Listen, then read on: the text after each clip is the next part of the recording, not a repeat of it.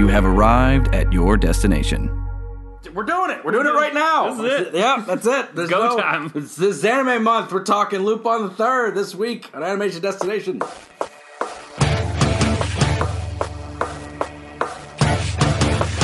Anime Month.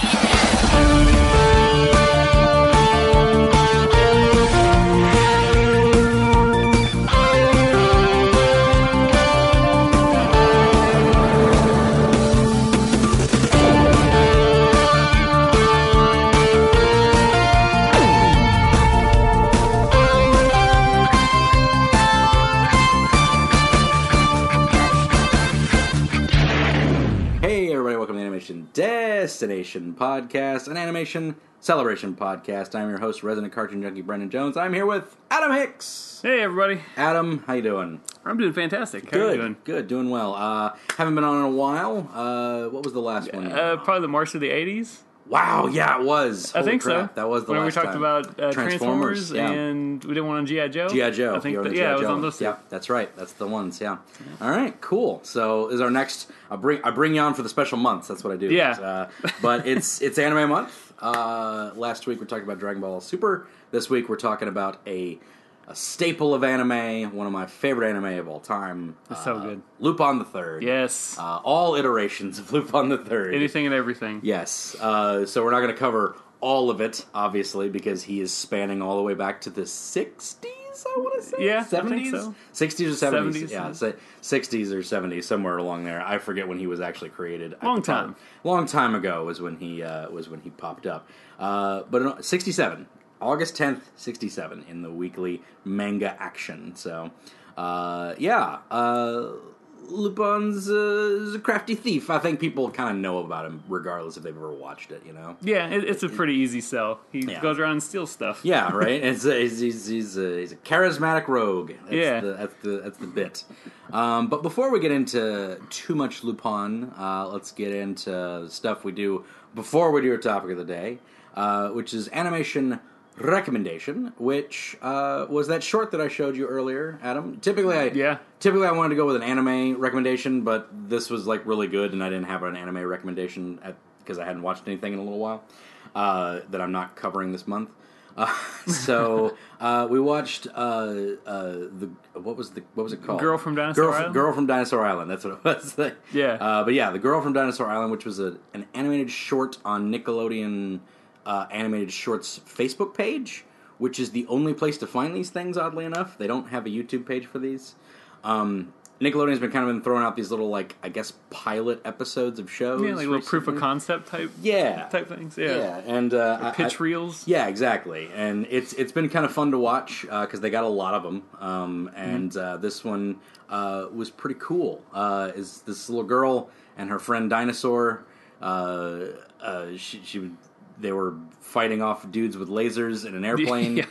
Trying to get their friend Paul, who's an egg. Trying to get their friend Paul back. It sort of like started in the middle of an adventure, which I kind of liked. Yeah, it was like just threw you right into it. Yeah, something's going on, and they have to like get this thing back from these like dudes in an airplane, and they have a really sarcastic, low-energy Pteranodon that they're riding, which I loved. So, yeah. Like, whatever his name was, like, he'll fly us down there. He's like, no, I won't. No, I won't. Those guys have lasers. I'm not doing that. I could jump off of him. Yeah, he's the best. Yeah, it was a good time. It's a fun little short. Not a whole... It's only like 3 minutes long, so it's easy to watch. Yeah, a little. It's good. It's a good little thing. I like it when they throw in like little especially for like 3-minute things. Mm-hmm. They throw in little character idiosyncrasies, like she's too quick to act. He thinks about stuff too much. Mm-hmm. And they kind of have that little little butting of heads. And, it sets up a little dynamic for the show if it were to ever be a show. Yeah, hopefully that'll be a thing. So there's two of these that I really enjoyed that I think should be done. That's the Harpy G one, which I talked about a few weeks ago, and this one. Those two I think would be a lot of fun. I think little fun kid action adventure stuff. Nickelodeon needs more of that stuff because definitely. You can't just rely on 3 new episodes of SpongeBob every 8 months. rating. So I had no idea SpongeBob was still going on. They throw them out very sparsely. It's about every 3 months they'll throw out another SpongeBob episode, and that's about it. They did the same thing with Fairly Odd Parents for a while too. Okay. Luckily, they have Loud House. Loud House is a good show. Everyone should watch Loud House. I've seen the commercials for it, but I haven't checked it out yet. That's a solid show. Everybody should watch that. It's really good. But yeah, that's our animation recommendation. Oddly enough, it was a Nickelodeon cartoon, so go figure.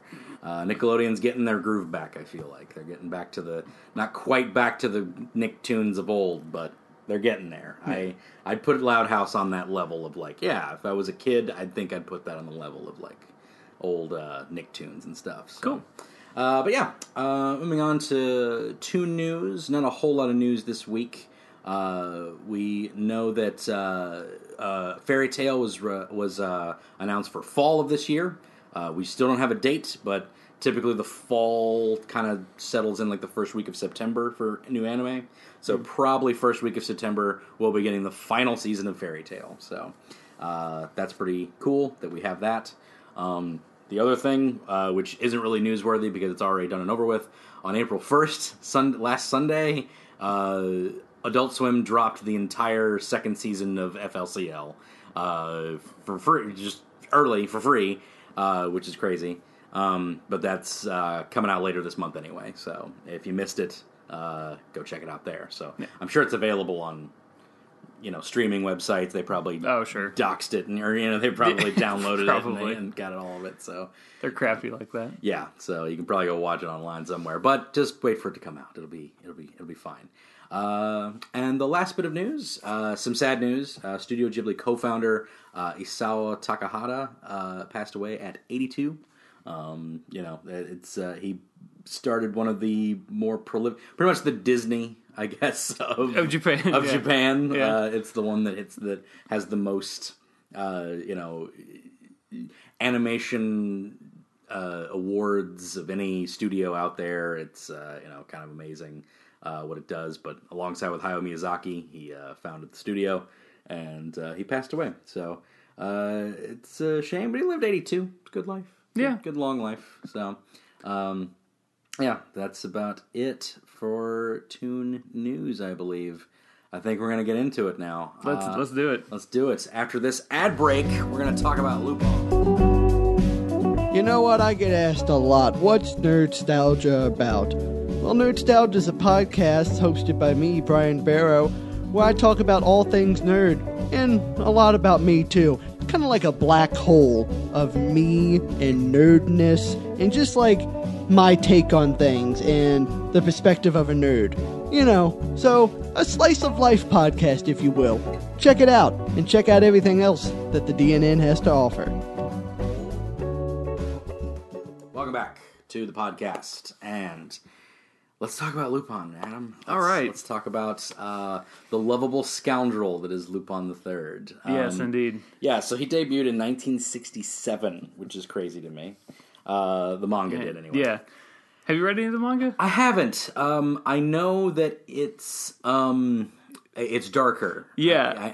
I picked up a handful of the volumes off of eBay years and years ago. Yeah. Somebody had a nice chunk of like the first 6 volumes of the manga. Right. And I read the first couple of them, and the art is really rough. Yeah. It's kind of hard to tell certain characters from each other because they all kind of have a similar look. Yeah. And Lupin's kind of a dick. Right. In the manga. Yeah, he is. He's not like the lovable rapscallion that he is in the anime. Yeah. He's kind of a jerk. Yeah. The green jacket Lupin, as they call it, the first iteration. Because that's the thing about Lupin, is that he's sort of known through his jackets, which is kind of cool. Mm-hmm. You have the first season, which was Green Jacket. Green Jacket, yeah. And that's when he was more of a scoundrel. He was more of a criminal, kind of like a dark anti-hero kind of a thing. Yeah. It got a little bit lighter as the series progressed. Yeah. Which kind of led into the second series. Exactly. The second series, what really bolstered the whole like lovable rogue type of thing, the rapscallion womanizing, kind of a guy. He was the Castle Cagliostro was the first time he was kind of introduced in that sort of like, all right, because that was one of the first movies that they did, so it was like he can't just be this bad guy. Yeah. like through the whole thing. We have to like endear him in some way. So they kind of turned him into more of a suave, lovable, and more of an anti-hero, I guess. Yeah. With little to no luck with Fujiko and ladies in general. Yeah, exactly. Yeah. They just don't have any time for his shenanigans. Right. Yeah. And they did that. They kind of turned him into more of a kind of a clownish kind of like bumbling goof around women. Uh-huh. The original, he was a bit more forceful, and it wasn't like that's not as charming. Yeah, like that's not charming at all. Actually, kind of like Sean Connery, James Bond, where he'd be kind of like kind of take advantage of women a little bit. Yeah, it's like hold on. And in this, he's much more like gallant, very the Castle of Cagliostro. That's when they adopted pretty much this whole persona, and that brought on Red Jacket Lupin. Which Castle of Cagliostro and the lighter tone in the first season, we have Miyazaki to thank for that. Because he came on about halfway through the Green Jacket series, and he was one of the guys, him and another guy, they were kind of responsible for kind of giving it that lighter-hearted, a little more lovable Lupin. Exactly, yeah. Which then Castle of Cagliostro kind of bolstered that. Mm-hmm. Yeah, which led us into Red Jacket Lupin, to where that was pretty much the Lupin that everybody caught on to. Because it was the longest-running series. I want to say it was 130 something? Yeah, something like 130 episodes. So that was the longest running Lupin, and that's the one everybody kind of knew. Yeah. From from its run. Yeah. Especially over here in the States too. Absolutely. That was the first time, because I remember watching. What was your first experience with Lupin actually? Because I remember whenever I worked at GameStop in the Green Tree Mall. Well, it was called Babbage's when I worked there, so that's showing my age. That's right. So I worked at Babbage's, and we started getting an anime. The Green Tree Mall also shows your age. Yeah, exactly. Yes, it existed. It's still there. It's still there. Barely. Yeah. It's still there. Yeah. But no. So we started getting an anime, and we got in a DVD, and it was just of a random Lupin the Third TV special. I think it was either Twilight Gemini or the Hamaro's Treasure. Yeah. It was one of those two. I can't remember which. We got it, and I was like, and I had heard, like, since I was into anime, I'd heard about Lupin. Yeah. Kind of in passing in articles and stuff. Yeah. So, like, I kind of knew of it. And then around that time was whenever it came on Cartoon Network, on Adult Swim. Mm-hmm. Yeah. Or Toonami, maybe. Yeah. One or the other. It was one of the two. Yeah. And like, I watched the first few episodes of that, and I was like, this is amazing. Where has this been all my life? Yeah, that I pretty much the same thing. I think the first one I watched was actually was Twilight Gemini. I think that was the first one that I got to see. Very Indiana Jones, that one. Mm-hmm. They're in Cairo, I think, through a lot of it. I think so, yeah. I think they're in Cairo through a lot of it. That was the first iteration of Lupin that I saw. It was a dubbed version of that. That I think I rented from The Zone, the comic book shop. The Zone. Oh, yeah, they did have, you could rent anime from them. They used to do that. I don't think they do anymore, but that's how I kind of, like, used to watch anime, as I used to just rent from The Zone. Mm-hmm. Like, because you didn't have a whole lot of, if you didn't want to spend $100 on a VHS tape. Yeah, exactly. At Suncoast Video. Right, good lord. Suncoast was so overpriced, stuff. But yeah, so that was kind of my first one, and then like you said, the Cartoon Network started showing the episodes on Toonami or Adult Swim or both.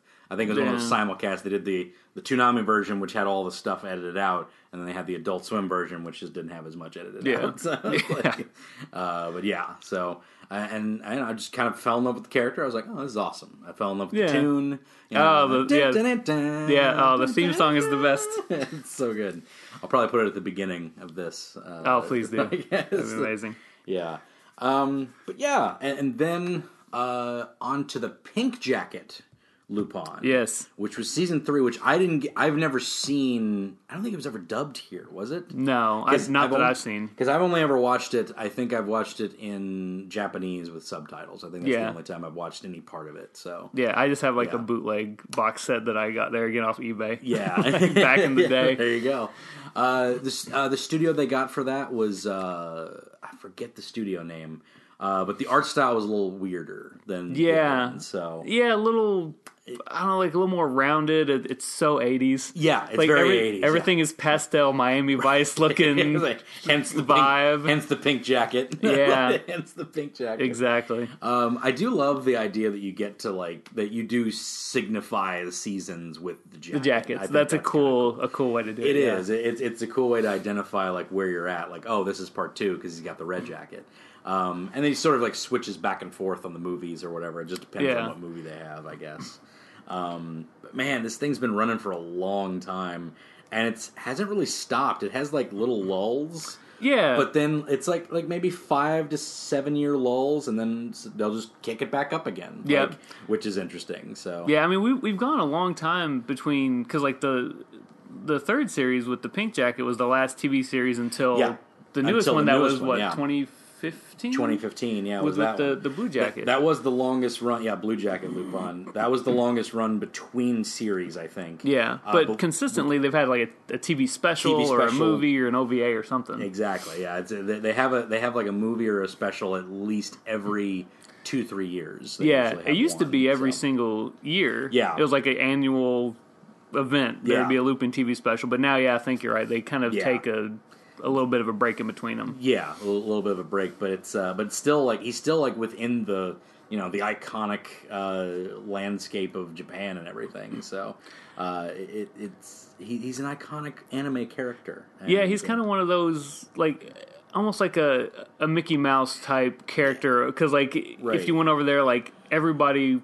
would you could show him a picture, and a little kid that's probably 4 or 5 would be like, oh, Lupin, yeah, oh, it's Lupin. Yeah, he's just kind of one of those kind of icons that's just kind of been in the cultural atmosphere for however since 67. Yeah, that's pretty crazy. But yeah, and not a whole lot translates that well over to the American side. I think this one was kind of perfect. The dub for the red jacket one I thought was interesting. The take they took on it, because they sort of put it in with a lot of Americanized jokes. Yeah, they did. They had references to American celebrities and stuff like that, and I was like, that's kind of clever, because he's sort of a globe-trotting character anyway. So he's a French, he's a Japanese guy who was French, who it's just who teams up with. Is Jigen German? I think Austrian. I don't know. Japanese samurai Goemon. Japanese Inspector Zenigata, and half American, half Japanese Fujiko. Yeah. So it's all this global kind of a cast, and they're always globetrotting. They're always in some different part of the world. Like I said, Cairo and Twilight Gemini, and I think they've pretty much hit every continent at this point. Absolutely. Probably multiple times. They've probably been to Antarctica, if I remember right. They've probably been. I'm sure they have. Yeah, there's something to steal down there. Yeah, it's got to be. It's got to be some secret mafia vault that he opens. A hidden cache of Nazi gold. Yeah, right. Exactly. Yeah, isn't that where the Nazis hid their gold in Antarctica? Sure. Yeah, that's if they haven't done that story, they should. Yeah, we should start pitching. Copyright Adam Brand 2018. Right? Yeah. Right. Yeah. Antarctica. The adventure of the Antarctic Nazi gold. That's right. But yeah, I think that was smart too that they put in the Americanized references and stuff, because the Red Jacket series was made in late 70s, early 80s. Yeah. So the animation, a lot of people, whenever I'll tell them that I like Lupin, they're like, oh, I couldn't get past the animation, because it is an older style. It's a very unique style, and it definitely shows its age. You can look at it and be like, oh, this was made around the same time as Speed Racer and Voltron. Right, and exactly. The lower frames of animation. So you can totally tell. But I think with them, with Cartoon Network, putting in the Americanized stuff, it kind of helped to kind of foster that fan base, over here in the States. A little bit more. Yeah, I agree. What it did have, because it did have that limited animation kind of a thing. Same with Voltron and all that stuff. But what I really love about it is you had these key-framed poses, especially when they ran. Chase scenes are all about Lupin. Oh, yeah. If you want to talk about Lupin, it's chase scenes. That's some good ones. It's the heist and it's the chase scene. That's what it's all about. And they had, for the Red Jacket, the motion wasn't great with the animation, but was really good was the keyframes of where they were when they hit their up step on the run and everything. They had this really energetic. Their jackets. Everybody wore a jacket. Oh yeah. So it was always flowing. Yeah, really or well. trench coat. Yeah. Right, a trench coat. Yeah. So it was always flowing real well, and they were always bent to the side because you could really tell they were running. Yep. So it really worked. And then anytime they're in a vehicle, which is a little easier to animate because you don't have to animate a bunch of frames of arms and legs moving. Yeah. It always looks really good because it's just this little tiny car, little Fiat jumping around dodging all these cop cars and or whatever that other long car that he has. Oh yeah, I don't know about that one. Yeah. I don't know what that is. Yeah, but yeah, I forgot about that one. I always just remember the little tiny Fiat, the little yellow dinky, Fiat. Yep. Yeah, little dinky thing where he's got his knees up to his chest. He's driving along. Love that thing. That's why I had a Fiat for a few years. Yeah, because because Lupin. Yeah. That's awesome. That's great. Did you get a samurai to sit on top of it? No, I put an ad out on Craigslist. Yeah, he didn't show up. Would not recommend that. Oh well. Man looking for samurai. Oh man, but yeah, it's again the series were iconic. They ran for a long time. They're still running today. I just remembered I watched part 4. I finished that off. Season 4, Blue Jacket Lupin, which was cool. Blue Jacket Lupin, I thought was really, really good. Did you ever watch that one? I've seen the majority of it. I've fallen behind a little bit on it, so I need to go and watch the tail end of it. Right. But from what I've seen, it's really good. Yeah, I liked the premise of them just being in Italy. So it wasn't they weren't globetrotting in this one. It was basically he was dealing with a thing that was happening in Italy specifically. They introduced a new character.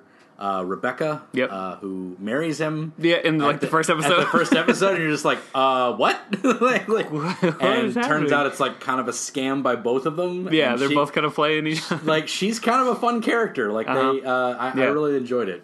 She's a fun character throughout the whole series too. Because she's kind of like a new member of the cast now. So throughout that series, she plays an integral point in the role of the whole plot. The overwhelming plot of the whole thing. They have a new MI6 agent after them, Agent Nix from MI6. Yeah.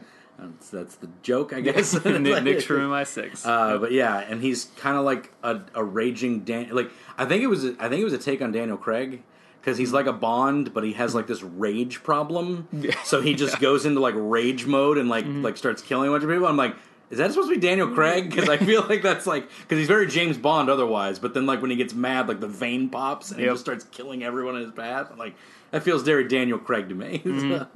Agreed. But yeah, Blue Jacket Lupin's really fun, and I recommend that to a lot of people. I recommend that to everybody who enjoys this. Or especially if you want to get into Lupin and and you are turned off by the older style of animation. Yes. Then the animation in the Blue Jacket series is phenomenal. Gorgeous. It's absolutely gorgeous. They really stepped it up. I guess they had more of a Monkey Punch had more of a budget for this one, but which by the name, let's just acknowledge the fact that Monkey Punch might be the greatest studio name of all time. I've heard that. Right. Well, I don't even know what the guy's real name is. I can't remember. It's Kazuhiko Kato. Yeah, Monkey Punch is so much better. Monkey Punch is way better. Yeah, but I've heard that he kind of doesn't like that name. Like his editors or whatever gave it to him. Right. Yeah. But dude, Monkey Punch is that's the best. I wish I had a name as cool as Monkey Punch. I mean, his real name's kind of rad too, Kazuhiko Kato. It's still kind of it's cool, but pretty cool. But Monkey Punch is where it's at. Good. Yeah, it's where it's at. It's just Monkey Punch is always credited as you kind of think it's a studio a lot of the times. Yeah, but it just but it's typically run on Nippon TV, which is one of the big networks over there.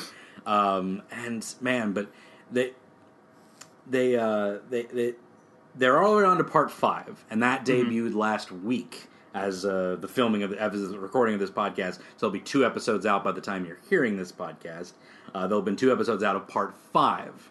My one critique of Part 5 is that he still has Blue Jacket on. It's like, so it should be Part 4, Part 2. Technically, like, if he's in the same jacket, he's still in the same series to me. But that's okay. I'm all right with it. It's like maybe just we've run out of cool colors for him to wear for jackets. It's like we haven't done yellow yet. Yeah, yellow. What about yellow jacket? He might look kind of weird in yellow. He might look purple or purple jacket. I'd go with purple. I'd be down with purple jacket Lupin. That's right. Purple jacket Lupin. I'd be down with purple jacket Lupin. I'd be down with orange jacket. Orange jacket Lupin would be great. Oh man, yellow jacket. I'd be down with the yellow jacket season. Yellow man. I'm telling you, you got to switch up the jackets, but. This is sort of set in the same area of it. And then in France this time? They're in France this time around. He went back to his home country, supposedly. They even set it up kind of cool, like they have these guys kind of looking him over, and it's like, they say he's descended from Arsène Lupin, the old thief, but there's no records to show that. So it's like, they're questioning the fact that he's, that his granddad is Arsène Lupin. Interesting. So there's no like actual record to say it. It's a cool take. The season 5, I watched episode 1. It's a cool take on what Lupin would be doing in a modern age of the information age, of the internet world, basically. That's intriguing. It's sort of like, it's kind of him versus the internet in a kind of a way. So it's very cool. So that's cool. I will this isn't spoiling the plot for the whole thing. I will spoil some things that happen, as if there's certain things that don't happen, but he ends up stealing a bunch of money from some hackers. Okay. So as revenge, they basically just plaster his face everywhere across the internet.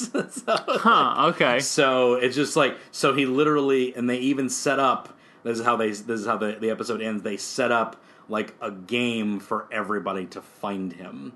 So he basically can't escape it. Everyone's a cop at this point. So it's just like, so he's just like, so it's kind of cool because like, that's cool. There's like this whole like, oh man, like all these people like taking selfies while he's like walking down. It's like, there's like, oh crap, like everybody's seeing him and taking selfies, so they're trying to run. But at the end, like he's just like, so everybody's a cop.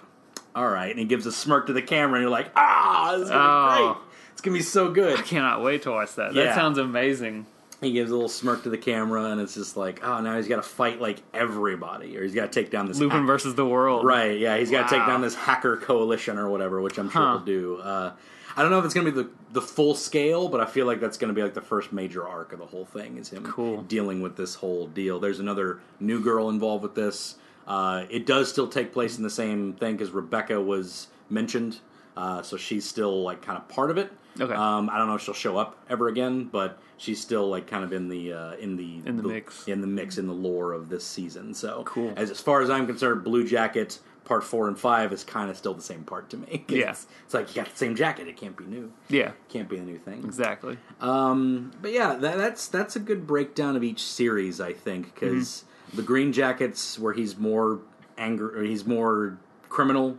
Then the Red Jacket is the Lupin everybody knows.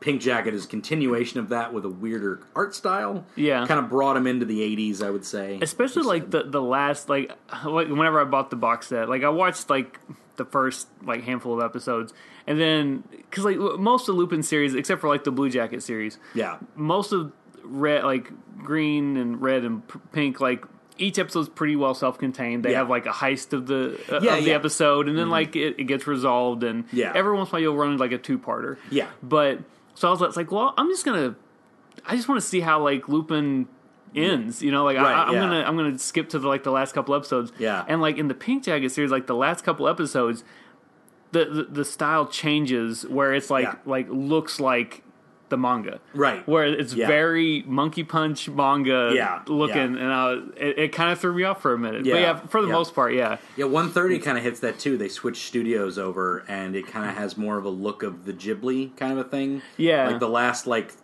10 episodes of the Red Jacket is kind of looks like the Ghibli series, and then the final 2 episodes were literally done by Miyazaki.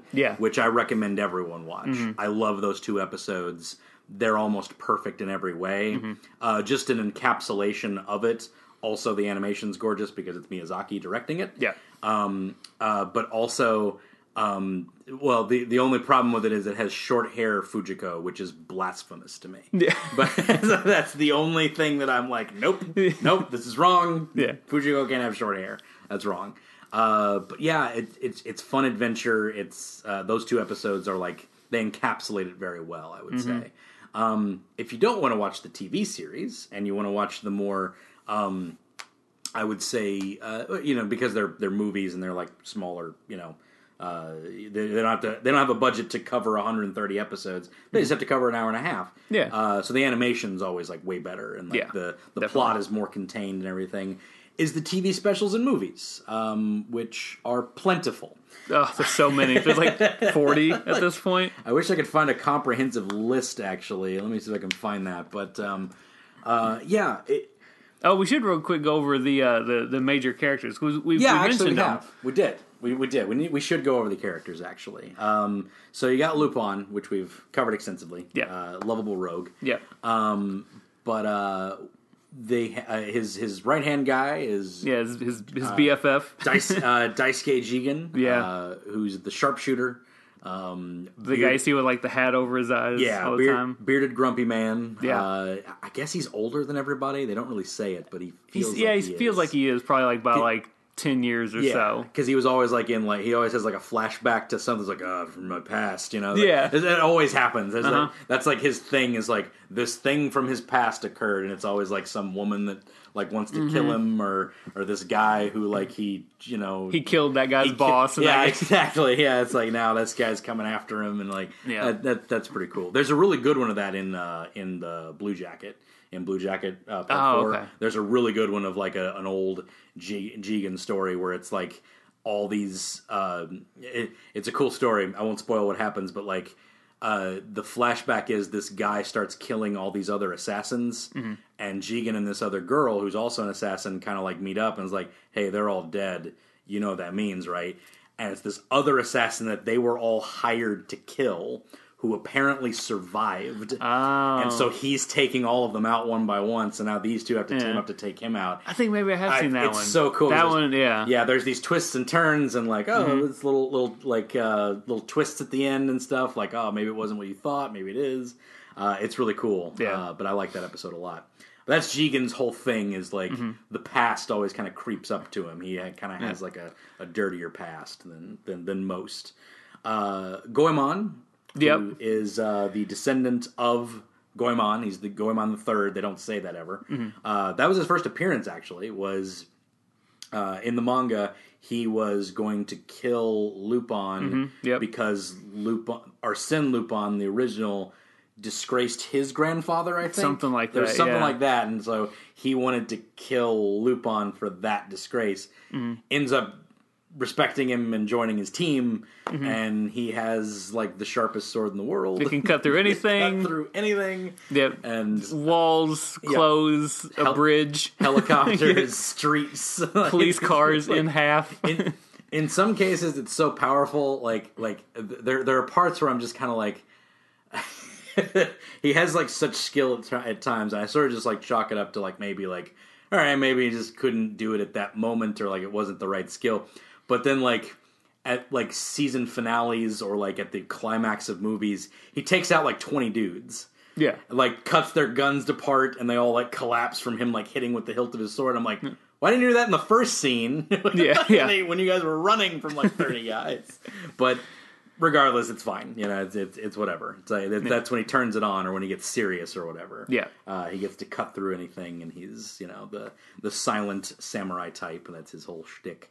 And then there's Fujiko Mine, who is half Japanese, half American, I believe. They've said that before. All backstabber. Yeah, just complete. Sometimes she's a spy, sometimes she's a thief. She's always lying, always backstabbing. Just when you think like Lupin thinks he can trust her, and he's like, "We're on the same side." Then Fujiko's like, "Oh, that guy's been chasing you. I've been working with him this whole time. I've been working with him, and but I'm also just gonna steal from him." She's always self-serving. That's the thing. She's never like. she's never like working directly against him. It's just she's working with the guy who's directly against him, so she can steal the thing that he has. Yeah, like that's she's never like literally against him like specifically. And Jigen and Goemon are always like, she's gonna screw us, right? She's gonna screw us over. I don't know why you let that woman near us. Yeah, it's so irritating. I like how they kind of play with that relationship because like Jigen kind of like just like doesn't trust her, but doesn't like hate her either. Because like they've been through scraps together and everything. So it's like there's always that little bit of like, all right, I don't completely distrust you, but I know you're plotting something. Yeah. So, but Goemon and Fujiko kind of have like a better relationship. I think so. Yeah, they've like kind of been on missions together. She hires him a lot because he's just like a wandering sword basically. Yeah. So she'll hire him to be like a bodyguard on something or whatever and split the money. That's been done a few times. Is because Lupin and Jigen are always together. Like that's always like they're the two peas in a pod. So sometimes they'll start off with them doing a thing, and then Goemon and Fujiko will be doing this other thing, and then they all kind of meet in the middle with whatever heist is going on or whatever the villain's doing.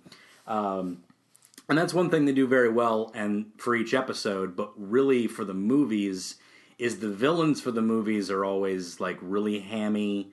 Really over the top, and I love it. Like, I'm not saying like they're Bond villains, like they're like old school, like Dr. No, evil people because it's like, all right, these guys are thieves. They're kind of untrustworthy. They have dirty pasts. So we need these villains to be like just over the top, ridiculous. Yeah, just reprehensible, just complete garbage. Like they want to take over the world. They want to blow people up. They want to, and they're always menacing some girl.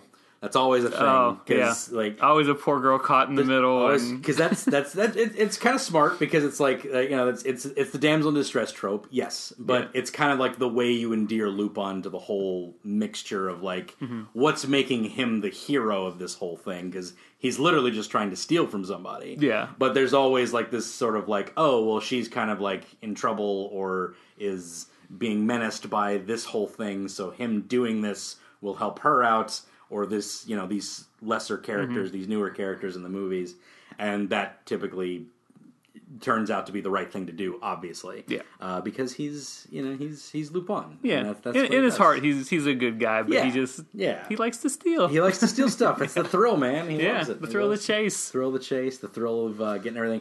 And the last character I forgot to mention was Zenigata. Yeah, Zenigata. Poor Zenigata. I will say the best movies and best episodes are the ones that treat Zenigata with respect. Yeah, because a lot of the time in the pink jacket and a lot of the time in the red jacket, he's kind of a fumbling idiot in a lot of ways, which is fine. You can. There's a time and a place for that. Yeah, there's a time and a place, but.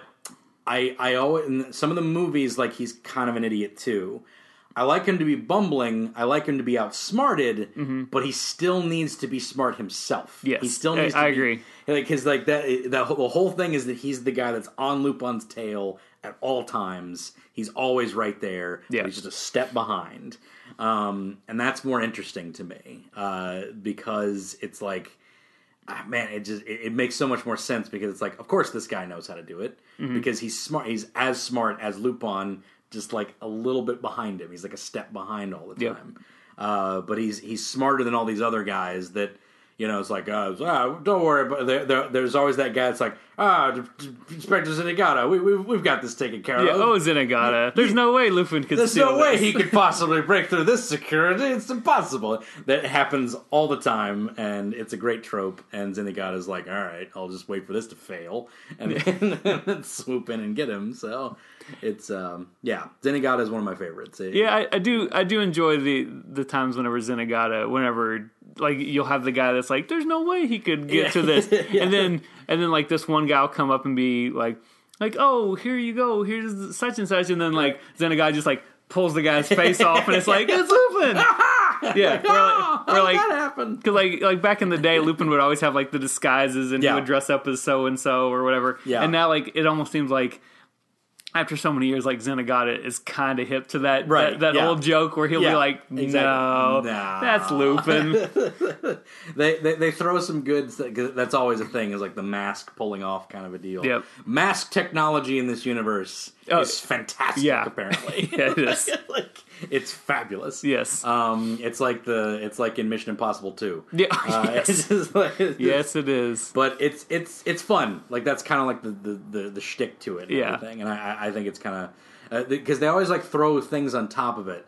Another one because again I go back to the Blue Jacket and it's probably my favorite season simply because it's kind of the newest. Mm-hmm. So it kind of takes the tropes of things.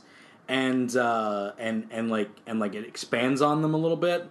Like there's one where there's a fake Zenigata that you think is a fake Zenigata, but is actually the real one, and the one they discovered was actually the fake one. It's like it's really clever, and I'm just like, oh, that's a good little throwing a wrench into the whole idea of it. I like that. Yeah, it's pretty fun.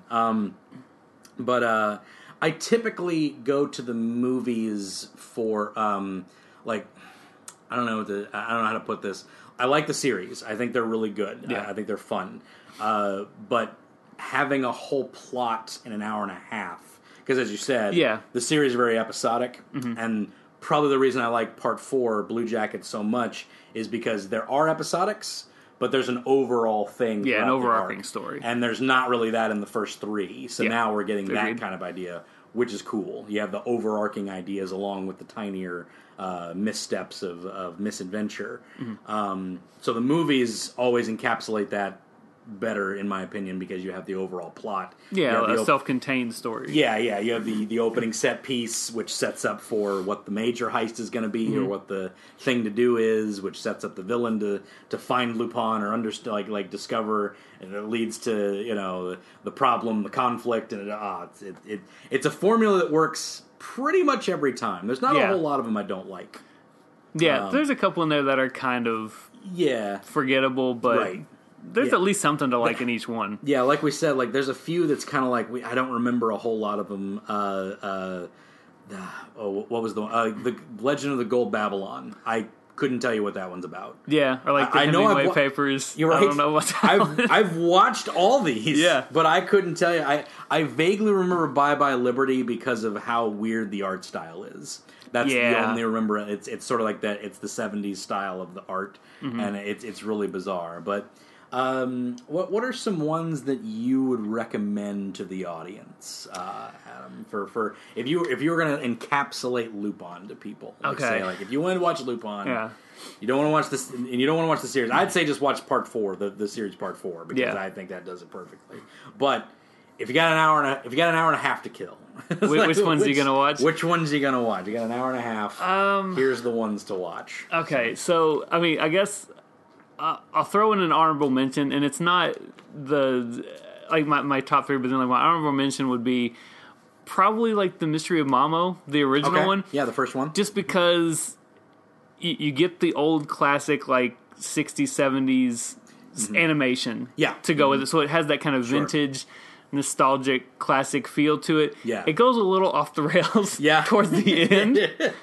But there's just something about it that I do find kind of endearing because it is like the first one. Right. So it kind of has that, that extra little punch to it. Yeah. So I mean that kind of gets an honorable mention for me. I haven't watched that one probably as much as some of the other ones, but it just because it's the first one, it's kind of cool. Yeah, you mentioned history. You mentioned going off the rails. That's another thing is that it's sort of a lot. Some of these movies, not all of them, some of these movies kind of take like Indiana Jones turn to where it's like kind of like mystic kind of stuff happening. Yeah, which is fine because like it very much is like an Indiana Jones type of feel. Oh sure, yeah. So, but just be warned, it's like it's not all based in reality. Some of them are. Some of them don't really take a stretch.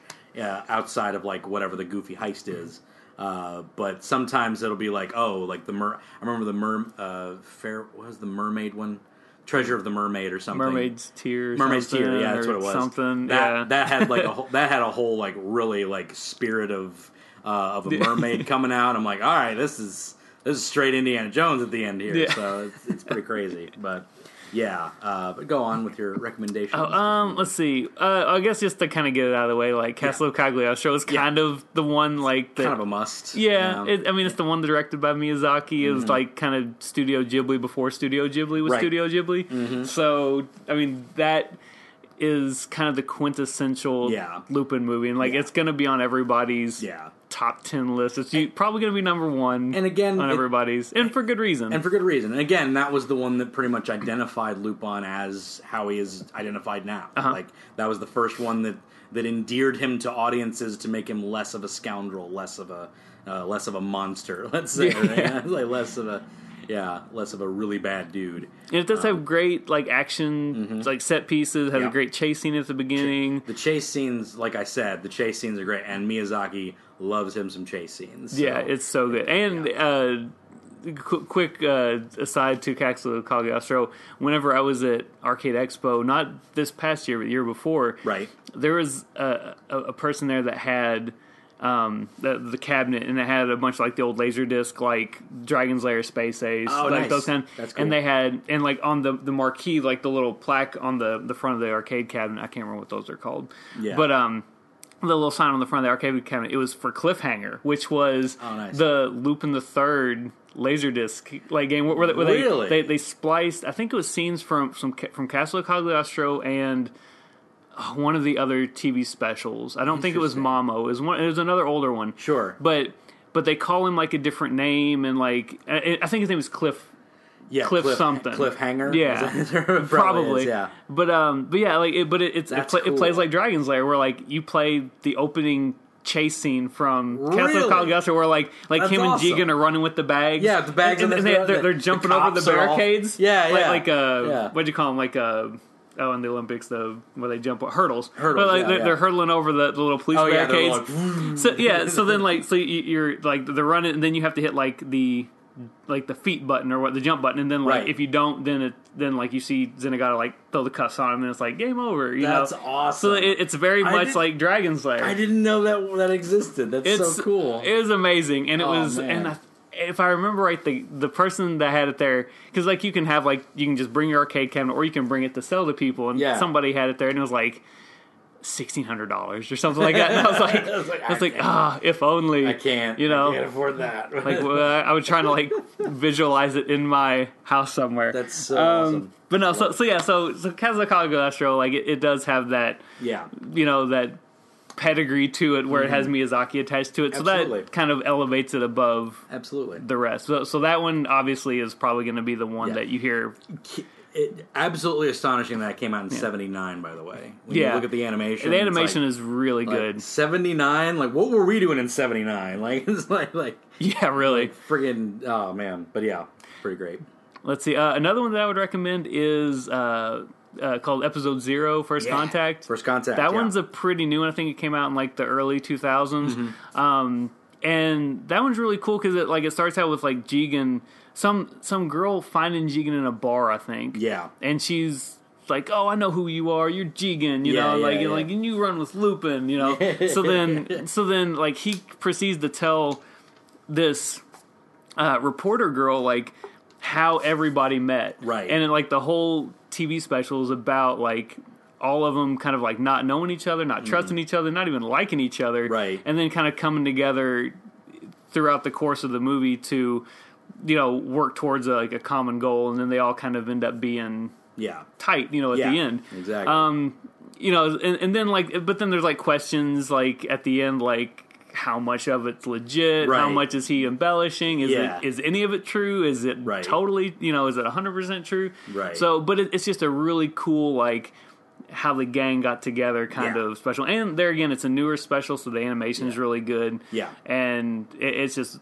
a fun movie. Yeah, it's an origin story that you're not sure is real. Yeah. Which I thought is really cool. So and with Lupin, it doesn't have to be, you know, because even from movie to movie, none of the movies I don't think ever really reference any of the other movies. Yeah. they are kind of standalone kind of thing, which, so, like, they don't, like, oh, well, you know, Castle of Cagliostro happened after Dead or Alive, which happened after Alcatraz connection. Exactly, none of that's, they don't ever, like, reference it. It just, you're just supposed to take them as these standalones, which I think is great. It's real smart. And then smart. Another one that I really liked it's called Operation Return the Treasure, maybe just Return the Treasure. You mentioned this one before you started recording. I don't remember it. I think it was the special right after First Contact. Yeah. And it's basically like Lupin gets a letter, an email, something from like this guy that I think it was like one of his mentors or teachers or just like a friend of his that was also a thief. Sure. And that guy dies, and it's kind of like in his will, I guess. And he's like, okay, I stole like a bunch of stuff whenever I was younger. He's like, I kind of regret it. And I'll tell you what, if you take like these, I was like 5 to 7 like items, like, and one's like, this is the car that they used in the James Bond movie Moonraker. And this is like this, I don't know, like something that belongs to this like prince from Saudi Arabia, and this is this. So he has like like 5 to 7 like main big scores that he did. Right. And he's like, I tell you what, if you can return these to their rightful owners to where they belong, then I'll give you, I think it's called like the trick diamond or the something like that, and it supposedly unlocks a key to something even bigger, right? You know, and there's always a bigger treasure in every Lupin movie. Always a bigger treasure, So then he has to basically, instead of like steal stuff, they spend like a good portion of the movie trying to return stuff, like break into places to return it. Treasures. That's cool. Which is kind of like a twist on it, which I enjoyed, because it was kind of like it kind of turns everything on its ear. I dig it. And if I remember right, it's been a while since I've seen it, but I do remember it had like some really good like comedic bits to it, and like some good like timing for like, you know, comedy and some pretty cool action scenes and stuff too. Yeah. So I would recommend, like, just those are the 3 that kind of spring to mind. Offhand. There we go. Cool. The 3 that I would probably recommend, well, again, honorable mention, Cagliostro. I think we both agree. Like, that's the one. One of us had to put it on our list, had to put it on a list, so honorable mention for mine, I definitely would put that on my list if I wasn't sure you were going to. Yeah. It's like, but the ones that I would recommend, I don't know. Another honorable mention, I wouldn't recommend this for people who hadn't seen it, simply because it works in 2 different shows. Mm-hmm. If you're a fan of both shows and haven't seen this, definitely watch it. Lupin the Third versus Detective Conan. Okay. That's a great little homage to both shows. Mm-hmm. The mystery's kind of weak. The mystery's a little bit weak. This is one I haven't seen. Yeah. So. The mystery's a little bit weak, but it's kind of it's more about them 2 interacting. Yeah, it's more about like these characters kind of like coming together into this whole like thing, because you got Zenigata and Mori like kind of like being detectives together, which is kind of cool. And it's like, oh, that's awesome. And I dig that a lot. And then of course you got Lupin and Conan kind of like eyeballing each other a lot. It's really, and there's 2 of them actually. There's one in 2009, which was called Lupin the Third versus Detective Conan, and then in 2013 they did Lupin the Third versus Conan. So 2 separate ones, and they sort of run together on me, and I can't remember which ones like. Now do they?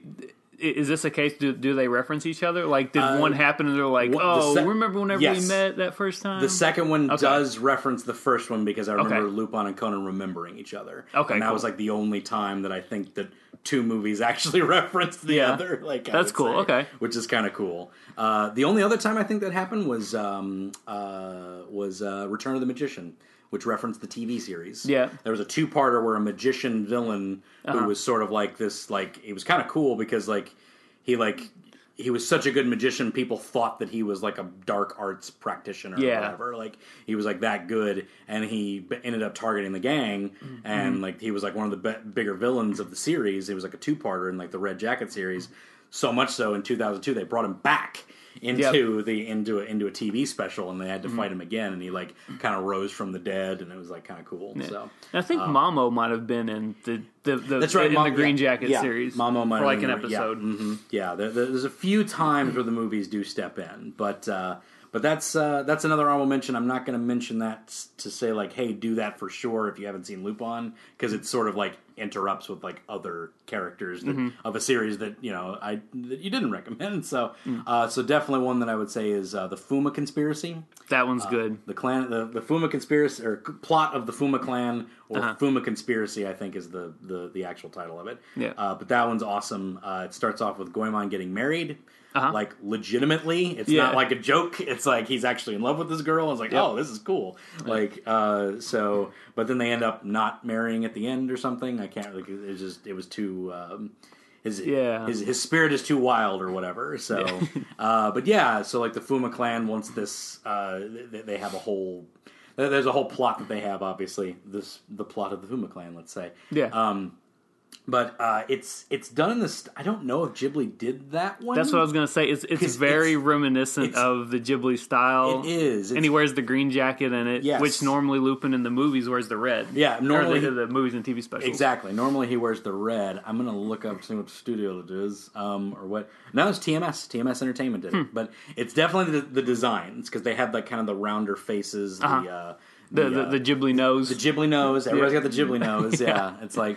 But it's some of the best animation. It is, for Lupin. I adore it. Like that was going to be one on my list too. Yeah, it's probably my favorite one out of all of them. I really enjoy the Fuma Conspiracy. That one's really cool. I'd have to recommend Twilight Gemini because that was my first experience of it.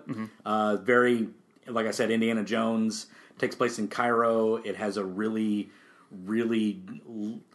really cool villain. He's like lanky and like kind of effeminate and kind of a ninja, which is interesting. It's like who is this guy? He's very weird. It's very Indiana Jones, pyramids and underground layers and treasures and stuff. And very cool. I enjoy that one a lot. The last one I would recommend. I'm not entirely. Actually, I'm going to recommend because I like this one a lot because Fujiko is one of my favorite characters. She doesn't get a whole lot of character moments. Fujiko's Bad Day or Fujiko's Unlucky Days, I think is what the names are. Okay. It starts off with an adventure. It's like an opening gambit kind of thing of her and Lupin doing a thing. She falls and loses her memory. Yeah. And so throughout the whole movie, she knows a secret that this other guy is trying to get a hold of, and she's not being Fujiko at all. She's like timid and frightened, and it's like that's not Fujiko's never frightened. Yeah, she's never timid. Unless she's playing somebody. Unless she's like playing somebody up. Exactly. It's like, but she's actually like she doesn't know what's going on. And there's this good moment of like when she gets her memory back and like starts being sassy Fujiko again. And it's like I love it. So. I recommend that one because she doesn't get a whole lot of character moments. But that's... Nostradamus is really good, too. There's so many. Because Nostradamus is the guy who's, like, predicting stuff that Lupin's going to do, and, like, such good stuff. Like I said, there's a lot of... Even, like, in some of the more mediocre specials, there's always at least, like... a cool gag or a cool chase scene or something to like in each one. So even like in the ones that are just kind of mediocre, that are kind of like filler ones in between like the really good ones, there's still like something to like about each one. There's one that cracks me up every time, and I don't know why. There's one where so Fujiko's like dangling from a helicopter. The villain's like tied her up on the so Goemon, like she's basically screaming, going, "Hey, cut me down!" And it's like, so he jumps up and like slices, and just like does this little like his awesome like, and then he poses and like does the thing, and you just hear her scream, and all of her clothes just kind of float down. It's like, you idiot! You missed, like, oh crap! He like missed the ropes entirely and just cut her clothes off. It's just like, I don't know. It just makes me like, because he does like the cool, awesome pose, and just you see the clothes, and he's like, like, whoops, like, he just missed entirely. It's like, he never misses, and it's like, that was just funny, because, like, Goemon never misses. Yeah. But then he missed somehow. Like, he was being, like, too careful. And, like, I don't know.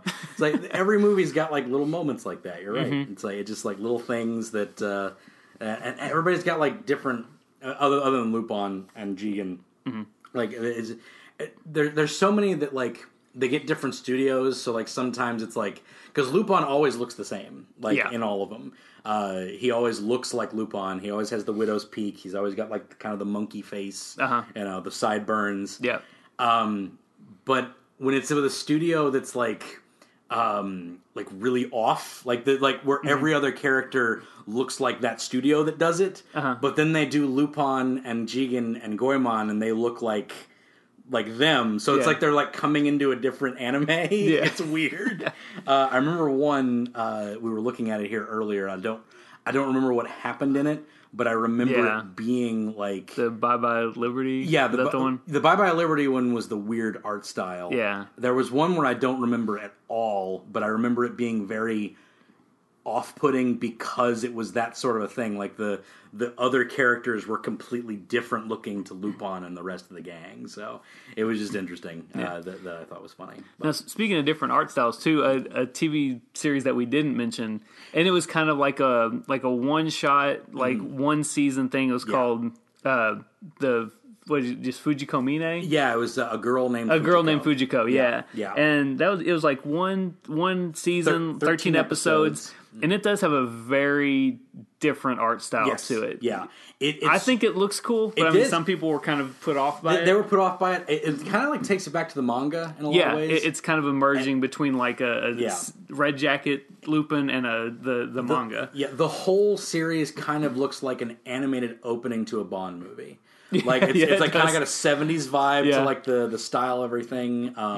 But yeah, and it also took Lupin back to that scoundrel-esque type of. Yeah, he's very much like the manga Lupin. Yeah, if you like, or if you're kind of wanting like a darker, more serious take on Lupin, the woman named Fujiko is a good example of that. Yeah. It's a lot more serious. It is a little weird seeing the characters act in the way they do in that series, just because you've seen them like, since Red Jacket be Lupin and company. Yeah. But it is a different take on it, but it's still really cool. But I mean, there is more. There's more nudity in it. There's more like a little more, not so like actiony violence, but more like some actiony violence, but a little more like serious, and and there's like a weird guy that might be in love with Zenigata or something, like it'd be kind of almost like single white female-ish, in a little way. It has that vibe of like they are criminals and they know they're all criminals, and so there's that lack of trust. There's always this buddy thing with Jigen and Lupin and even with Fujiko, even though she betrays him all the time. Yeah. But like he kind of like has like in that version, like in the Green Jacket anime and the manga, like he kind of keeps her at a distance. Like he's there and he's like let's benefit like from each other, but he keeps her like at an arm's length kind of a thing. It's very interesting. It is kind of more centralized on her, but I mean, but then if correct me if I'm wrong, but like because it's been a little bit since I've seen it. I saw it like whenever it first came out. Yeah, but, me too. In that one too, it also takes place before they all know each other, right? Because Jigen doesn't come into like this third or fourth episode, and like him and Lupin don't know each other, right? Fujiko and Lupin in the first episode, that's the first time they've met. Yeah, and then Goemon doesn't come in until like the episode after Jigen, so he comes in a little bit late too. A little later, and so it's kind of like a retelling of their origin, but in a different way. Yeah, through basically the rise of Fujiko, basically. Yeah. And then they've done a special called Jigen's Gravestone, which has that same art style. And then there's one that I just found out about recently. It's a Goemon one, I think, that has that art style, but I haven't seen it yet. Yeah. Those were only specials, I think, right? I think just so, They're like 45 minutes long or something. If I remember right, the girl named Fujiko wasn't well received in Japan. I think it was kind of one of those divisive because again, it was deliberately done to take Lupin kind of, not completely take it back, but like a look back at his more, evil, kind of, not evil, but like really old school gangster kind of way. Yeah. So, and I liked it. I ended up liking it quite a lot because it was just like its own little thing. But I could see where it's like kind of like divisive for people. It's like, because that's not the Lupin that they grew up with, obviously. Yeah. And it's like, it's different. So, and especially like I dig it for like the animation and the character design stuff, because it is different. So don't go into it thinking that you're going to see like, regular TV special Lupins or even like Blue Jacket Lupin. Right. But it is like, it's a very unique style and take to it, which I think they pulled it off pretty well. Yeah, absolutely. Yeah, I dug that one a lot. I'm glad you mentioned it because I was going to try and segue into it a little bit somehow. Oh, man, I ruined your segue. My bad. No, I didn't know. No, it was perfect. It was perfect when it happened, so that's good. There was another series that these people did that took place in samurai times, feudal Japan, that wasn't a direct Lupin thing, but it sort of like had the idea that this was Lupin's Japanese roots as opposed to the the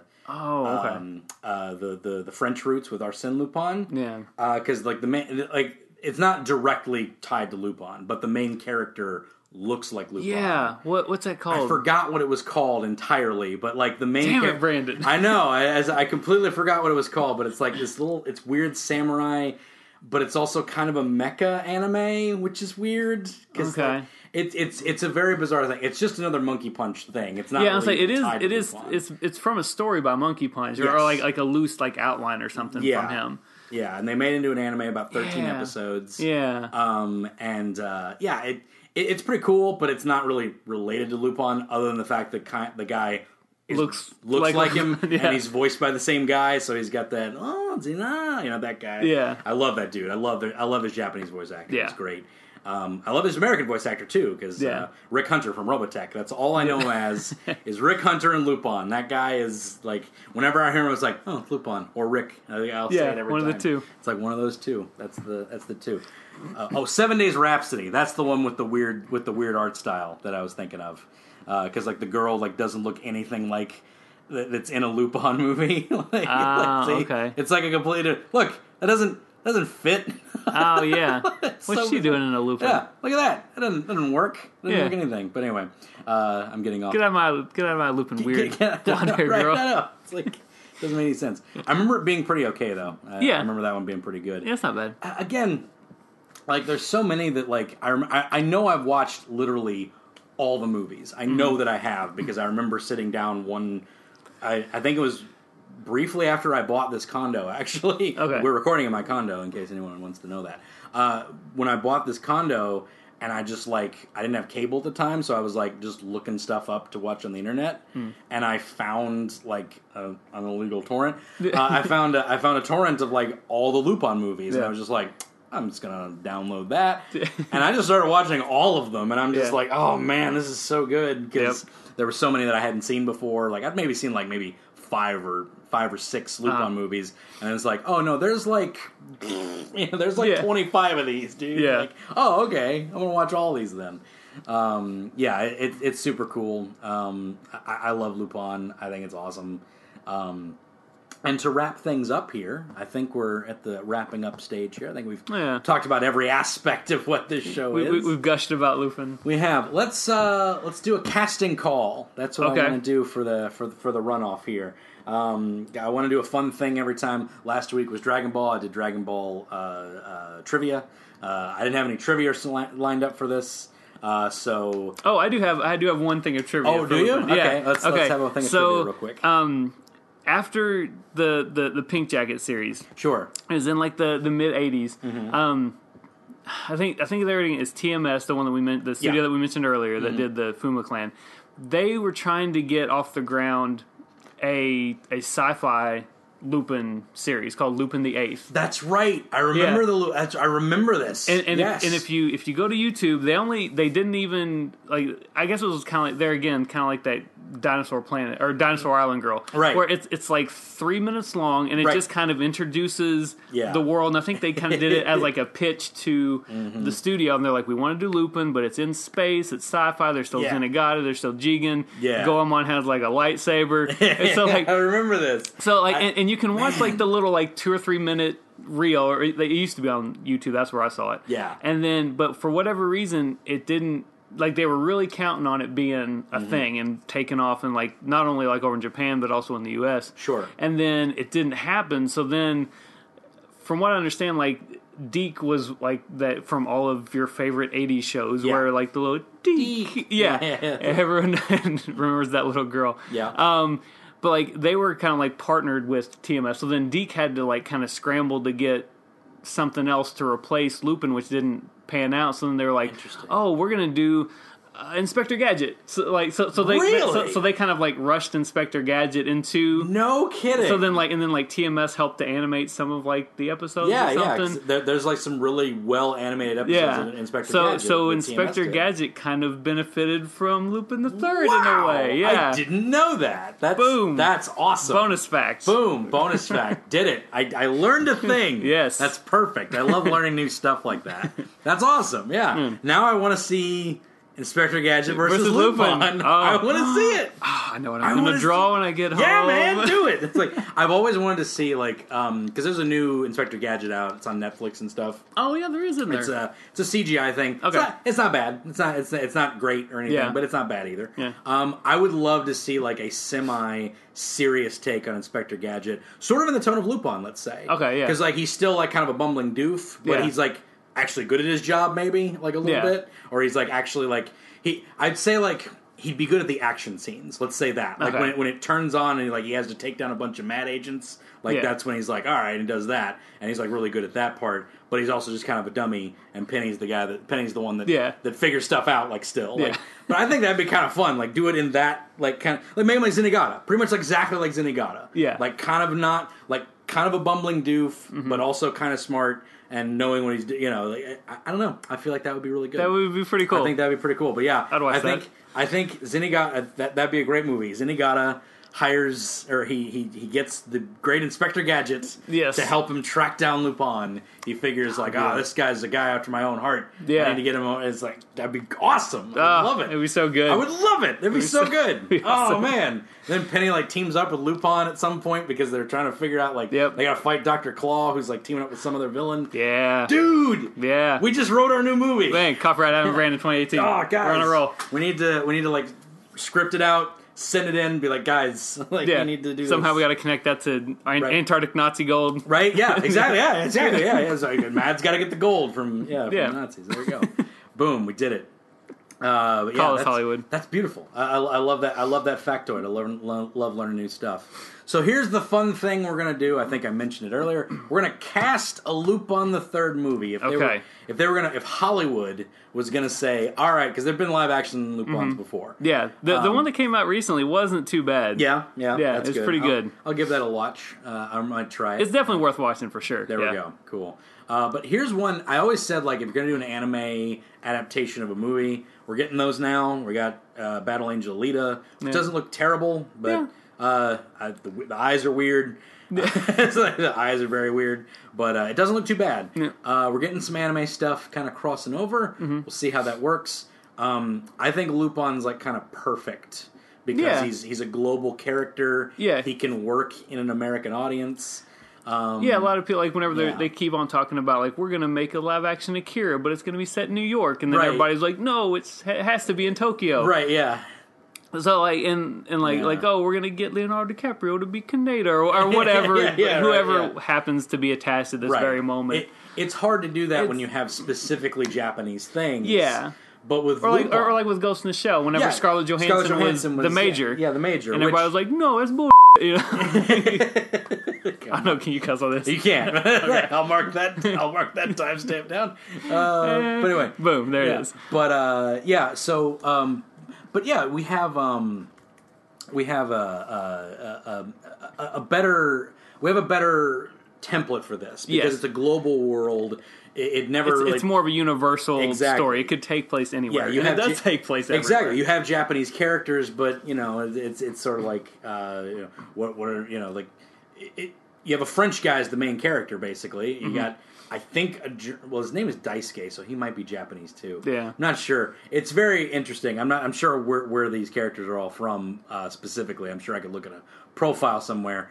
But still, I think these are guys that can be translated well over here. So who would you cast? Let's go with Fujiko. Who I have a Fujiko. Oh, man, see, I actually have a Fujiko, and it took me forever. And a friend of mine, my friend Dash, we were talking about it, and he came up with a perfect, and I was like, "Oh, dude, that's perfect." You're gonna have to go with yours then, because I still haven't thought of one for Fujiko. It's hard to say it. I think Chloe Bennett from Agents of S.H.I.E.L.D. You know what? Sky. That's crazy because, like, on my way driving over here, I was trying, because, like, that was one thing, like, I know you'd mentioned it the other day, like, doing a casting call, and then I kind of forgot about it. Like it was like a homework assignment that I'm like trying to rush to get done on the bus on the way to school. Right, yeah. So I'm trying to think of people, and like I did think of her, like on the way, because it's like she's half American, half Chinese, I think, maybe Korean. She does have she's half Asian. Yeah, that's all I know. It's like I think she's half Chinese. I think that's what she is. But but I think she'd be perfect. Like I was like, because especially like in this season of S.H.I.E.L.D., like she's kind of a little more like hardcore and a little like she could be, and she's attractive, and she's done like the action stuff. So I mean, she kind of has like the Fujiko look. She could get like physical, if she needed to. She's got the combat training from that, or the little studio combat training, not real combat training. She can do fight scenes. Obviously, she's in good shape. She can be sultry. She can be seductive. I've seen that. She can be a spy. That's the whole thing. Like it's like. So she's really good at that. I think Chloe Bennett would be perfect for Fujiko. Like, I agree. So man, that's crazy you said that. You have to stuff her bra a little bit, but because Fujiko, as we know, for people who don't know, Fujiko literally means twin mountains. So like, for a specific reason. Yeah, like that's the whole thing. So. Monkey Punch! Monkey Punch! You crazy, crazy old man. Goemon was kind of the hardest one for me. Goemon. I mean, I would say you could just get like whatever, like a one of the decent Japanese actors, right, and just have him play Japanese entirely. Like I wouldn't have him speak English. He would just kind of be there, and he would speak, and there'd be subtitles, and people would know what he said, but they'd never, he'd never speak actual English. I think that would be the cooler thing. Yeah, because then he could do his whole like. When he cuts something, he can do the whole line of like, once again, I cut something useless. Yeah, it's like, I've cut an unworthy object. An unworthy object. And it's like, and he just says that. It's like, boom, like, I love it. Yeah, with the slow close on his chink. So good. Love it. But so just any Japanese actor, I think like I could probably pick one out if I went through and looked at it. But I think that'd be pretty good. Jigen.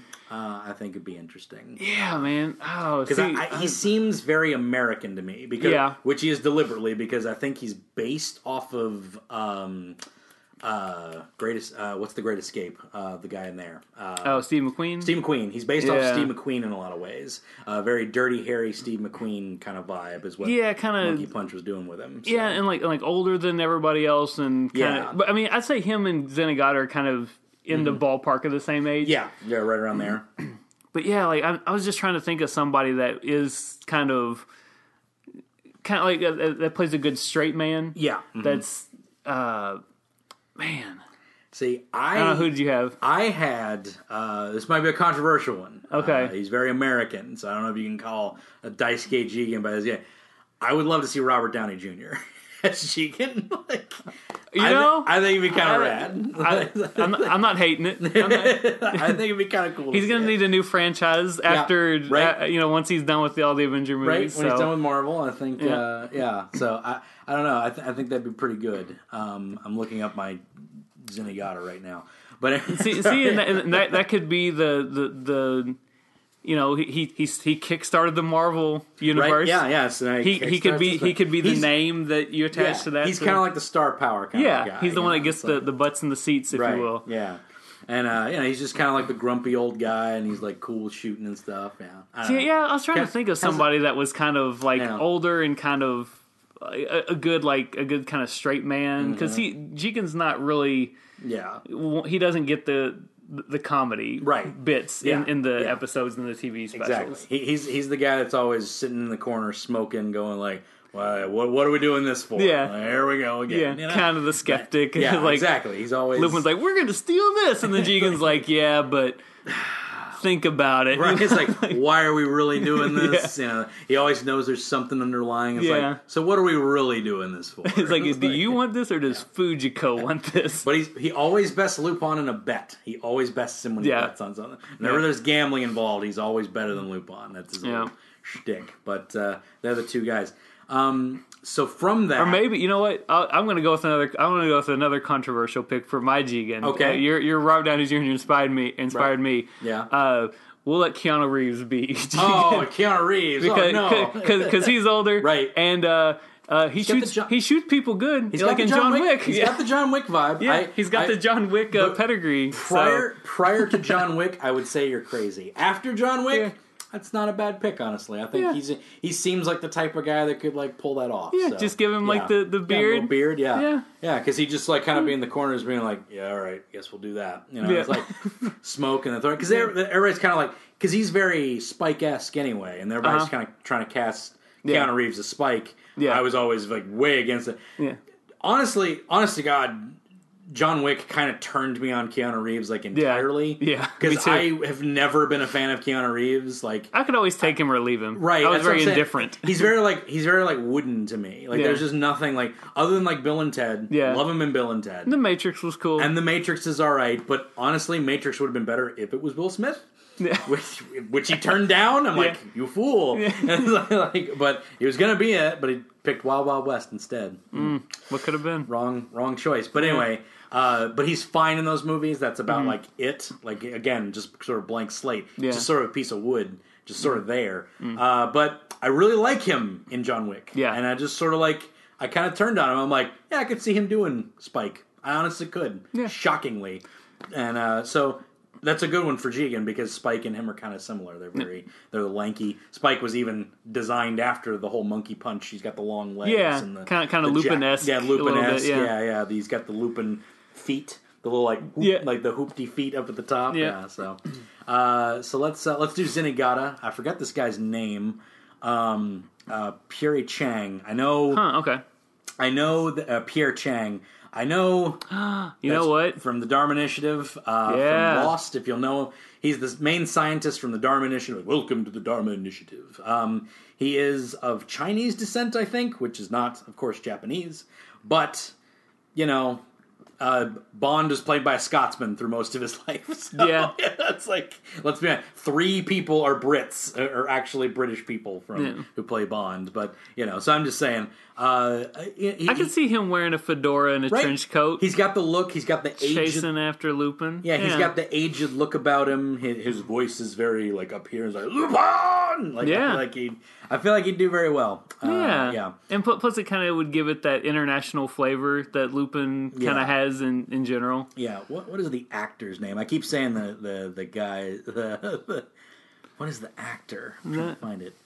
Francois Chow? Francois Chow, that's it. Yes, Francois Chow. Wow, they gave him that's so funny. Like they gave him a French Chinese name in the show, and his actual name is Francois Chow, which is a French Chinese name. How bizarre. He was on Wing Commander 3. That's cool. On the films of that. So yeah, I would definitely cast him as Zenigata. That's my Zenigata pick. Man, I can see that. He's been on 24, Alias, Jag, Lost. Oh, he's on MacGyver. I didn't know that. Oh, hey now. That's awesome. Yeah, but I don't know. He looks like if that was a trench coat, a hat. I feel like that'd be perfect. I think it'd be a perfect pair of handcuffs. Zenigata. Yeah. Look up Francois Chow, and you'll know who we're talking about. All right, let's go to the main man himself, Lupin. All right, the guy that's gonna who's gonna be the guy that draws in the crowd that gets him in there. My first pick for this is no longer allowed because I guess it is allowed, but he retired actually, and I'm forgetting his name entirely now. Retired from acting? Yeah, he retired from Lucky Number 11. What's his name? Josh Hartnett? Josh Hartnett, that's it. Yes. Okay. Josh Hartnett. He's a tall, lanky dude, but he's also charismatic. This was always my guy to go to, especially after Slevin, especially after his one role in Sin City. which was he was in Sin City. Okay, he was in that opening thing that wasn't even part of the series. It was like the thing. But that was my Lupin. So he retired from acting, huh? Yeah, he retired. I'll say I haven't seen him in a while. That makes sense. I actually looked that up. I was like, I haven't seen Josh Hartnett in forever, and apparently he retired. So there you go. The last thing I saw him in was in some kind of weird independent movie. It was kind of like a Asian martial arts movie, and it had like weird kind of paper origami backdrop type thing. I don't know what it was called, but was it Thousand Blades or something like that? I can't remember. Maybe it was something like that. I can't remember. It was kind of cool. Yeah. But when I saw Slevin, like I just kind of like felt like I feel like this could be Lupin. Yeah, the picture I pulled up. I mean, I can see where give him a red jacket, girl's sideburns out a little bit. Right. Yeah. I think it'd be pretty good. But if I was gonna, if he was retired, I was gonna put somebody. Do you have anybody in mind? Yeah. The person that I was kind of, because I was trying to think of somebody kind of, because like Lupin to me, like if he were to be translated into a live action, he wouldn't be, I don't know, he's kind of goofy, so like I mean automatically like probably somebody Hollywood, like in a boardroom would be like, let's get Ryan Reynolds. He was funny in Deadpool. They always get Ryan Reynolds. So we'll get him to be Lupin. Right. So I mean, but like to me, Lupin's kind of a goofy looking person. He's not a handsome dude. Yeah. I mean, like not handsome like traditionally like a movie star person. So like I was trying to think of somebody that's kind of goofy in a way, but like, and he would have to kind of either probably do some like Hollywood training, but like the guy that plays Ralph Dibny on The Flash. Oh yeah, he's really good because he's kind of goofy looking, kind of like young Jim Carrey ish. Yeah. So like he is very Jim Carrey. So I would probably go with somebody him or somebody that's like him. That's actually really good. I like that. Thank you. I like that a lot. That's a really good one. I didn't even think about Ralph Dibny. Yeah, I forget the dude's name, but I haven't seen him in anything other than The Flash, so I don't know how. He's kind of the only good thing going in Flash right now. Yeah. But I'm not hating the Flash right now, but it's like the only thing I'm really sticking around for is Ralph Dibny. But yeah, that's actually perfect because it is. Cool. He has a very Jim Carrey kind of a feel to him. Yeah, but you don't want it to be Jim Carrey, like Yeah, he's not super buff or anything. He's kind of skinny. I dig it. I dig it. My guy that would do it very well. You'd have to change him up, obviously. You'd have to change up Lupin a little bit, like it's just because he'd have to be like more suave. Like if you cast this guy, he'd have to be more suave. It'd have to be a little more believable that women kind of fawn over him, I guess, because like let's face it, the guy I'm picking is extremely handsome. So and people love him. But I think he'd do a good job because again, he's tall. He's a tall guy. He does action very well, and he does comedy very well. Okay. So, but I think he could pull off the whole being suave, being comedic. I think he could pull off a red jacket, or green jacket, whatever jacket you want to put on him. I don't care.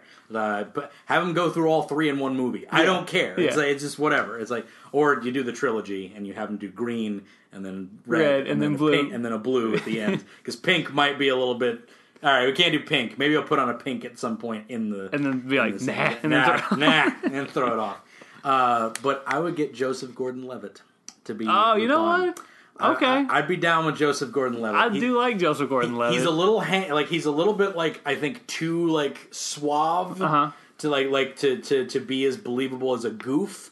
But I think he'd do comedy well enough to where like if he was like getting chased by Zenigata, he'd be like, "Whoa!" Like he'd be like, "Yeah," do the whole shtick. So and he would have a certain amount of star power that could maybe draw in the American audience. Yeah, that's true. Yeah. I think he'd work. I think that's our cast. Some dude from Japan, Chloe Bennett, Robert Downey, or no, I liked yours. What was yours? Go Keanu Reeves. Keanu Reeves. Keanu Reeves is Jigen. And Joseph Gordon-Levitt for Lupin. for Lupin. That's our cast. And then Pierre Chow or Francois Chow as Zenigata. That's our run, guys. I think that's it. I think we picked almost all. That's the other thing. I think we picked almost all like. We didn't pick anybody for Goemon, but so I think we picked almost all like biracial, didn't we? Like just about, like other than Levitt, like he's Italian, but that's like that's whatever. Yeah. But yeah, I think like because Chloe Bennett's American and Chinese, French and Chinese for Zenigata. Yeah. Keanu Reeves, I think isn't he biracial? I want to say he is. Possibly. I don't know. I think he might just be Hawaiian. I might just be thinking he might just be Hawaiian. He might just be Hawaiian. I'm not sure. But anyway, pretty worldly cast I think we got there. Yeah. So, yeah. Not That's bad. A pretty diverse group. Not a bad casting. If I could carry a movie. Let us know what you think. Who you think should play Lupin the Third in Lupin the Third movie? Go comment down below on Facebook. Or go Are our picks total garbage? Are our picks terrible? Who knows? They good? Who knows? Give us know. Give us some feedback. I would love to hear on Facebook, on Twitter, or just comment on the Destination Comics website because that's where this is all going to be down. But that's going to do it for our episode, guys. Yeah, it was so much fun. We talked about Lupin the Third. Finally, got to talk about it with somebody because whenever Brandon and I found out that each other liked Lupin, right, to a heavy degree, I would say. Yeah. Like even like I'm shocked you knew something about Lupin that I didn't. That is like typically people like because I love it when people teach me stuff about things. Oh yeah, me too. Because I dive pretty deep into stuff and it's just like, oh yeah, I knew that. And it's like I'm not a know-it-all, but I'm just like kind of like, oh yeah, I heard about that. Because I when I get into something, I just delve into everything. But you reminded me also about the Lupin in Space. Lupin the Eighth, yeah. Lupin the Eighth, because I remember watching that years ago, and I haven't thought about it in years until you mentioned it. I was like, oh yeah, I remember that. There were so many of those. There was an Usagi Yojimbo in Space Pilot. Oh yeah, I found out about that like 2 months ago. Really? Yeah. That's so funny. I never knew about that. It's so weird. Couldn't believe that was a thing. Yeah. It was going to be a series, and they canceled it. Yep, that's on YouTube also. That is also on YouTube. I stumbled upon that just by happenstance one day, and I was like, "What is this?" I should do like a top 10 shows that never existed. Yes, there you go. Lupin the Eighth and Space Usagi. Space Usagi, yeah, man. The Doozy Bots. Did you ever see that one? No. That was the attempt to get Gundam over here for the first time. They called them Doozy Bots? Well, it was the when they had the little chibi version of Gundam in Japan. Oh, okay, yeah. They brought that over and they Americanized it, and they called it the Doozy Bots, but it was Gundams. It was all little Gundams, and they call it the Doozy. And there's a whole like the pilot or the demo reel is on YouTube. If you want to go, go watch that one. That's my homework. It's real weird. That's awesome. Real weird. There's also the American Sailor Moon. Yeah. You ever seen that one? Yeah, that one's real weird. That one's real bizarre. Anyway, we're going down the rabbit hole here, but maybe I'll do an episode of that sometime. Yeah, we need to do an episode 2 of like anime before anime was cool, so we can talk about Sailor Moon. We can talk about Pizza Cats, Ronin Warriors, Samurai Pizza Cats, Ronin Warriors. Yeah, what are some other ones from that era? Whenever they would like bring something over, Robotech, Battle of the Planets, stuff like that. Yeah. I mean, Robotech was awesome, but like not a whole lot of people watched it. So or like, and then like Nickelodeon, to bring it all the way back to the beginning of the episode on Nickelodeon, they used to have like Belle and Sebastian. Wasn't that like a Japanese Belle and cartoon? Sebastian. That was an old slice of life anime. From Japan, along the Heidi kind of runs of anime. Yeah, so exactly. Pretty funny. But that's gonna do it, this guys. Adam, thank you for being my on. Pleasure, man. Artist Adam Hicks joined us today. Indeed. He's on Instagram or something. I'm on Instagram, under Gigatoast. Nice. Facebook, if you type in Gigatoast, it'll pop up my Facebook page. Excellent. Or if you want a cool Lupin the Third or anime or comic book or cartoon tattoo, I work at Ageless Art in Clarksville. That's right. So come see me for all your pop culture tattoo needs in Clarksville, Indiana. If I ever dip down deep into my soul and decide to get a tattoo, probably isn't going to happen, so no promises. If I ever decide, I will definitely go to you for it. Lupin the Third sleeve. That sleeve of just Lupin, just like with his gun up. Yeah. With the Luger up. That'd be pretty good. But that's it for this episode of the Animation Destination Podcast. You can check us out at animationdestination.com. Still not sure what I'm doing with that site yet, but I'll figure it out. You can also check us out on destinationcomics.com/DNN. That's where all our stuff is at. It's on iTunes, on Stitcher, on SoundCloud. Check us out on all those sites. You can check us out on Facebook and on Twitter at AnimationPod. That's it, guys. We'll see you next week for Bleach with Stephen Barnes. Stay tuned.